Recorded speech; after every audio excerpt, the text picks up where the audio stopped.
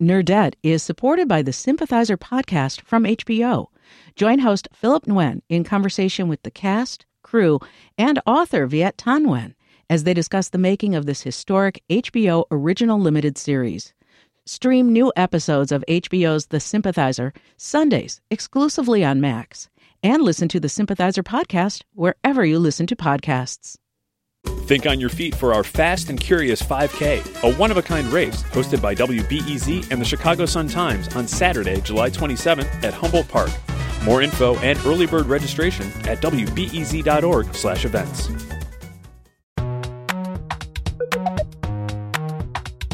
From WBEZ Chicago, I'm Greta Johnson, and this is the Nerdette Book Club. It's just like a regular book club, except sometimes the author stops by. It is a whole new year, and our book selection for January is Olga Dies Dreaming by Xochitl Gonzalez. It's about Olga, a wedding planner in Brooklyn. She's super successful. She is great at dealing with super entitled rich people, but she's not really sure how she ended up doing what she's doing. This book kind of has everything. It's got rich people drama and political scandal and corrupt business schemes and a mom on the run who's still somehow super naggy and a super douchey white guy named Dick. Xochitl is here to tell us all about it. Xochitl, welcome to Nerdette. Thank you so much. And I sort of love that summary. I wasted a year with a bad elevator pitch and I could have been saying that. So thank you. I don't know. I mean, I just thought it was like kind of the perfect balance of like salacious, but still substantive. You know what I mean? Yeah, no, totally. I appreciate it. And you know what? I always loved kind of juicy big books. So it was kind of fun to just get the chance to write one. And yeah. So it was like, I was like, are people going to go with this? And so far, I feel like people are mainly going with it. So it's there's like, we're going to take a crazy turn, but like a lot of it mainly inspired by real events, real life. So it always, I think maybe that's what grounds it in like letting you go with it. So yeah, you mentioned real events. I mean, a kind of an anchor, I think, in the story is Hurricane Maria. Yes. But you mentioned like, I don't know. Olga is born in Brooklyn, as I mentioned. She's raised by her grandparents. She went to an Ivy League college and became a wedding planner. These are all like main plot points in your own life, right? Yes, they totally are. I was raised by both my maternal grandparents, and my mom was also both my parents were actually both like activists in the Brown Power movement in the 70s. So there are emotional biographical roots and some factual roots. And everybody would always tell me that they thought like the gist of my life story was interesting. And I was like, I think it could be more interesting if I'd never gone to therapy. And that was sort of was like the starting point of where I kind of conceived this character, my like untherapized avatar, if you will. That's such a funny way of putting it, because there is like, I mean, you can tell she's very brittle, but she's also like a huge badass, you know? Yeah, she's definitely tough. And she knows how to stand up for herself. I think she just has some very, very screwy coping mechanisms when we meet her. And that you're like, that's not healthy. And honestly, like sometimes I would like you like when you're writing, especially a novel that's long, you get to this point and you're like, at this crossroads, what would Olga do? And you're like, what would my worst self do? And like that sounds extremely cathartic. It was so cathartic. It was so cathartic. And it was like, also, you know, I think I have so many emotional feelings about gentrification that I think I'm not able to always talk about, because most of the people that I know have gentrified. That's how I know them. Yeah. And so you're like, it was also really cathartic to sort of have a space to talk about the emotional feeling of kind of losing your home from underneath your feet, even while you're still there. And this idea of like this concept of like, she's a person that sort of gentrified herself, right? Like to try and move forward. And like, what was lost and what still remains, I think is like sort of part of the crux of her journey in the book. Well, and yeah, I mean, you talk about like the whole wedding planning thing is so like, I mean, obviously it involves being really scrappy and super well organized and managing a lot of moving pieces, but it's also making, you know, at least largely for what Olga's doing, like making rich white people look as good as possible and like accommodating their every absurd whim. Yeah. And I think also it like makes you a bit of despite her not being therapist, it makes you a bit of an amateur psychiatrist or psychologist, because you're like, this is not about the favors at all. It's because like literally like there's was a line that got scrapped, but it's like, I'm sorry that your son-in-law called her a fat princess on her wedding day, but that doesn't mean that the wedding was bad. You know, it's like, which, you know, like some of these are like very Law and Order, and it's like scenes ripped from the headlines of my own experiences. But what's also just interesting, wedding planning is generally sort of like I guess what people think of as like a more high level of this, but it's still a service job. It's a luxury service job. And just these moments when you realize, as I'm sure so many people during COVID did, that, oh my God, my life is centered around serving the lives of other people. And I'm losing some of like, what is my life about, you know, like, and I think that as a country, a lot of people are reckoning with, right? Like, and I think that's a little bit of what her personal journey is like, where it's like, you know, there's one segment where she goes home for the day, like to her home being like where she grew up. And, she realizes she hadn't been there in so long because all of her weekends had been taken up by these monumental moments in her clients' lives. And she had not experienced her own life. And like for a season, you know, really like the whole of the summer. And that was like you know, I think to me, I feel like there are a lot of people, we're in such a culture of work that we lose so much of our lives sometimes and don't even realize it or have the moment to stop and think. Well, yeah, it seems like that's a lot of what Olga's wrestling with, especially as like she's making money, you know, like she is succeeding in like very specific definitions of what success looks like in America, right? But then it's sort of like, but at what cost is she doing that? Yeah. You know? And I think that was one of the roles that I wanted her family to play, which, you know, I think a lot of families are like this, but certainly in Latino families, definitely just I think it generally in big ethnic families, like it's like, okay, that's awesome that you made all that money last year, but you weren't at Gilo's graduation party. And it's like, so I don't care. You know, like, and so I think like one of the points of Mabel, her cousin. Yeah, her cousin. I wanted Mabel to exist because I wanted to show a version of a person who totally has a great job, like a great life, like, but that like is very content. Like, and, you know, she loves being around her family and like, she doesn't feel tormented by the same, like, if only there was more that Olga feels tormented by. And I don't know, like whether people will come to their own conclusions about what that means, but I definitely had some thoughts, just that there's more than one way to skin a happiness cat, right? Everybody's just thinking about the poor skinned alive happiness cat now. Oh my God, that's amazing. So there was one scene in particular that really stuck out to me that I wanted to ask you about because I thought it was fascinating. And it's, so Olga's at a political fundraiser with her brother, who's a congressman, Prieto. And she's watching him move through the room and he's able to talk to all of these different kinds of people. Yeah. And she thinks about how what she does isn't exactly code switching. Yep. And that it's actually like much more nuanced than that. And the way it's described is that like he's speaking a bunch of languages at the same time. Yep.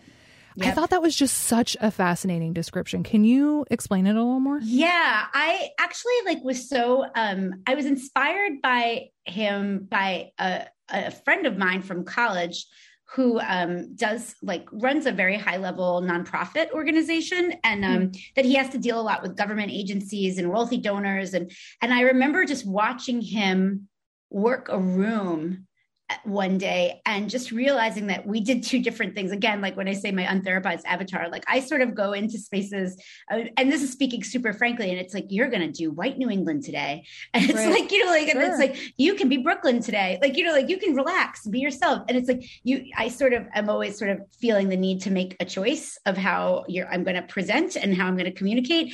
And he just was able to like deliver. But in both cases, I think both Olga and Prieto are performing. It's just that they are, you know, their performance sphere is a little different. And I think it's interesting. It's just something I'd also just been thinking about politicians in general, especially now where they're like, you know, if you're young and you're decently good looking, like you're you're like a bona fide celebrity, right? Because you're serving so many needs. Like you're checking a box against liberal guilt, like liberal white guilt. Like you're like, you're doing, especially a politician of color, like you are, where people want some of that. They want some of that edge. They want some of that. Like that's part of why they wanted you there. Like it's not lost on me that a big part of Brito is he was the caretaker for when their dad has a drug issue, and he's the caretaker for his family and for his sister, and then later he's the protector of his sister, and he just sort of becomes, and he has his own things that he's always having to kind of be I don't think he thinks of it as duplicitous. I think he thinks of it as like shielding, right? Protecting. Well, he doesn't put himself first in a lot of different ways, I think, too. That's right. And I think that in that sense, he's because of that, he's willing to be what he thinks other people need. And that's what I think he's doing in that one scene. And I think she, on the one hand, like admires it. And then also sort of has I don't know, like, I don't want to say resent it. I think it's one of these things where she knows it's also his it's his talent and his torment, if that makes sense. Yeah. Oh, that's a beautiful way of putting that. So this book takes place partly around Hurricane Maria hitting Puerto Rico in 2017. And you definitely get to like the literal physical devastation, but also it seems like so much of what this book is about after that, especially, is like the relationship between the United States and Puerto Rico. Mm-hmm. And I don't know, I guess I was just wondering, like, it seems to me like that conversation really has changed over the last 4 years. Do you think so too? Yeah. I mean, I think it's changed a lot. I also think I think part of the inspiration for this book was that in 2016, I'd been a volunteer, Mujeres for Hillary, and I was at the Javits Center the night that we got the election results. And before the night took its dark turn, I was just sort of chatting with people and was shocked in this like very liberal, engaged like group of political volunteers and activists that so many people had no idea that Puerto Rico is part of the United States. And so what I think it did on the side of the mainland, looking at the island, was it connected the dots about that in a way that people had maybe like been able to ignore, because we're really not taught a lot about it in schools and things. And I think it was like, oh my God, this is really like a second class citizenship. But I think what like also literally, you can't vote for president. You don't have no representation in Congress. You pay tariffs on all of your fruits and vegetables. You go to war, but you can be drafted into war. You go to war, like you pay certain taxes. Like, I mean, it's really, it's crazy. And I think what the Maria did though on the island, is it really was, and this gets touched on a little bit in the book, it was a wake up call that this government isn't really for you. And I think that then in 2019, we saw so many uprisings after those, like sort of, they uncovered these texts that the governor had sent where he was squandering FEMA money and, lining his own pockets with all of these cronies, and people took to the streets in a way that we then saw here the next summer with George Floyd. So I think what it also did was it, what you were seeing was that towns were rebuilding themselves because they couldn't wait anymore. And so I think it really, I don't want to say reignited, it reminded people of the reality of the situation. And I think that there's a different, what we saw in 2019 and going forward was a different sense of agency, which is interesting. And then there's so much music and culture, and, the fact that like Bad Bunny's the number one artist in America right now is like amazing to me, but like, it's also, he was so with his ear to the ground. And so the whole of music and culture right now is very, young people there are just very entrenched with finding and claiming power. And I think that that's exciting. And it just happened to be that that was sort of tied to what I'd hoped to call attention to. Mm-hmm, absolutely. So you mentioned the 2016 election. Obviously, this book, takes place during the last administration. It seems like even now you're pretty intentional about like not using the name of that president. And like he's kind of like obliquely referenced in the book, but like you never use his name. That was intentional. That was so intentional because I think what he thrives on is attention and fame, and like the starving of that also was important to me. But also I think we should not forget that it was our society that put that person in power. And I think that by not naming it, you don't get to blame one person. You know what I mean? It's like, I think you get to implicate our whole of society. And somehow, I don't know, I hope the book doesn't come across as terribly cynical. I think it was much more wanting to paint a brush with reality. But like, you know, I definitely think, you know, the thing, this is sort of a side note, but like, you know, another way in which we were the same is like, I have had the experience of being like a white passable Latina my entire life and going through an Ivy League school and meeting and having all these wealthy clients. And what I had wanted for Olga was also to show how you really do get to hear a lot of what people don't want you to know that they think because they forget you're there. And so, you know, and I think some of that is absolutely like the inner thoughts of, especially of her kind of ex-boyfriend character. Yeah, for sure. Dick. Yes, Dick. Aptly named. No mystery there. Well, the thing about a Dick is like his name's Richard. Like he's choosing to be called Dick. Totally. More with Xochitl about Olga Dai's Dreaming in just a minute. Nerdette is supported by the Sympathizer podcast from HBO. Join host Philip Nguyen in conversation with the cast, crew, and author Viet Thanh Nguyen as they discuss the making of this historic HBO original limited series. Stream new episodes of HBO's The Sympathizer Sundays exclusively on Max. And listen to the Sympathizer podcast wherever you listen to podcasts. Think on your feet for our Fast and Curious 5K, a one-of-a-kind race hosted by WBEZ and the Chicago Sun-Times on Saturday, July 27th at Humboldt Park. More info and early bird registration at wbez.org/events. So on your website, your bio talks about how you turned 40 and got scared of never doing the thing you wanted to do, so you did it. I assume that's writing this? Yeah. I mean, it was writing in general. And I'd always wanted to write.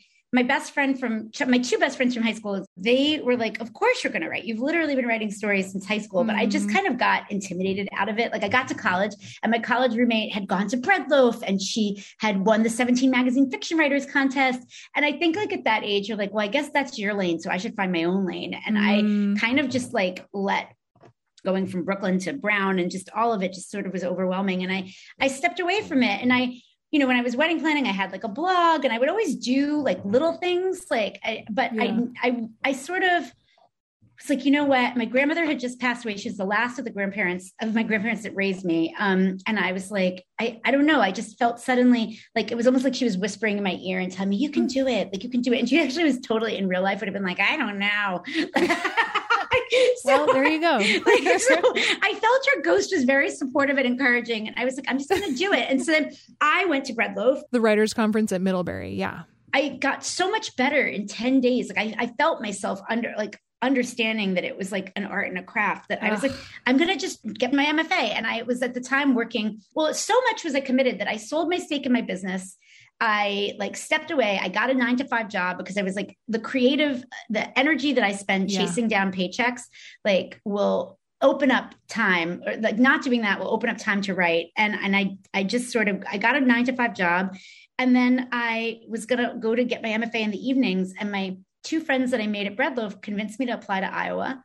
They were both 40-ish writers. One of their books is coming out in the spring, which I'm also so excited about because she also returned. Her name is Clevis Natera, and it's called Neruda on the Park. And it's a beautiful book about Washington Heights. It's beautiful. And I just sort of was like, okay, I'll apply to Iowa. And then I got in and I was terrified because I had like a rent stabilized apartment. I had health insurance. I had all these things. And I was like, you get to go off the hamster wheel of adulting for 2 years because it's a fully funded program. And like, I was lucky, like I was divorced, but I didn't have kids. Like I was single and, you know, I was like, I could do it. And one of my friends, like, you know, you make great friends and like, they can be your biggest, the wind in your sails. And she said, she was like, it'll take you twice as long if you do it the other way. So just do it. And I walked in with 200 pages of Olga, and by the end of the first semester, I'd finished it. Oh my God, that's so cool! I love that. It was so cool, and it was the gamble that paid off.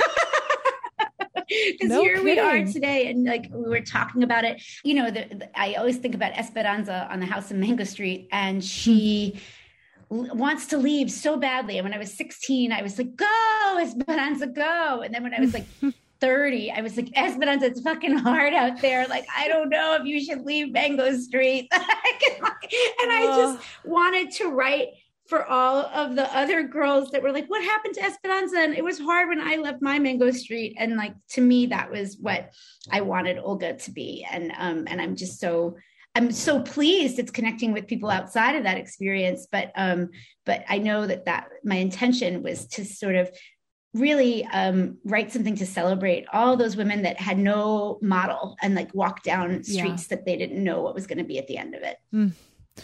So, and like people really are responding. I mean, this is going to be a Hulu show. Yeah, that is amazing. I mean, well, we just did we just shot the pilot. And so actually, awesome. Maybe by the time this airs, I'll know what's happening. But like, I mean, Hulu's been awesome in that they didn't want to shy away from the politics or anything. And I mean, our cast is amazing. Our cast is unbelievable. And you are writing it, right? I wrote it, and I'm an executive producer with Alfonso Gomez Urajon, who did Me and Earl and the Dying Girl and the current war. And so, you know, he's just so talented, and it's so beautiful. And, you know, we just really, it's a fun way to tell. I wanted to do series because I felt like it's a big book and I didn't want to rush like meeting some of these characters, but it's also it's cool to kind of get the nuance and see what the actors bring to the table. And it's the book. What's beautiful about that is the book lives always as this beautiful piece of art between two covers. And then this is kind of this other collaborative thing that I think sometimes you have to, not even veer that far, but sometimes you have to go in slightly different directions just to preserve the actual larger picture. And and it was amazing. We were shooting on my 44th birthday in Sunset Park, across the street from the school where my grandfather was a janitor and my grandmother was a lunch lady. Oh my God. It was the most amazing thing. And they wheeled out like, you know, one of those like white covered like cream cakes with a bride and groom out on top. And we just had, we had a beautiful, beautiful time. And it was, and, you know, we had this one scene and it was Aubrey Plaza and Jessica Pimentel, who plays Mabel. Aubrey plays Olga, and Daphne Rubin Vega, who plays Tia Lola, and a couple of other women. Oh, Melissa Dupree, who plays Sarita, who barely is a character in the book, but then she's really got a presence on the show. Oh, cool. And these other two, one Afro-Latina, one white Latina. And we were shooting this scene and everybody was like in tears by the end because they'd not had the experience really to be around other Latinas who all had like great jobs, like who had like some success, that owned a home. And it was just like, Jessica was like, I was in jail the last time I was with this many Latina actresses because she was in Orange for 8 years. So, you know, like it was like just really, beautiful. Really beautiful. And I felt so moved by that. As I feel moved by these conversations, it's like, it's so strange because like, this is all, I don't know, like the crazy way that my brain kind of works. And I'm like, I can't believe people are getting it. It's a cool brain, Xochitl. It's awesome. Thanks. Oh, Xochitl, thank you so much for talking with me about Olga. This was so much fun. Oh my gosh. Thank you so much for having me on and for being such a fan of the book. I really appreciate it.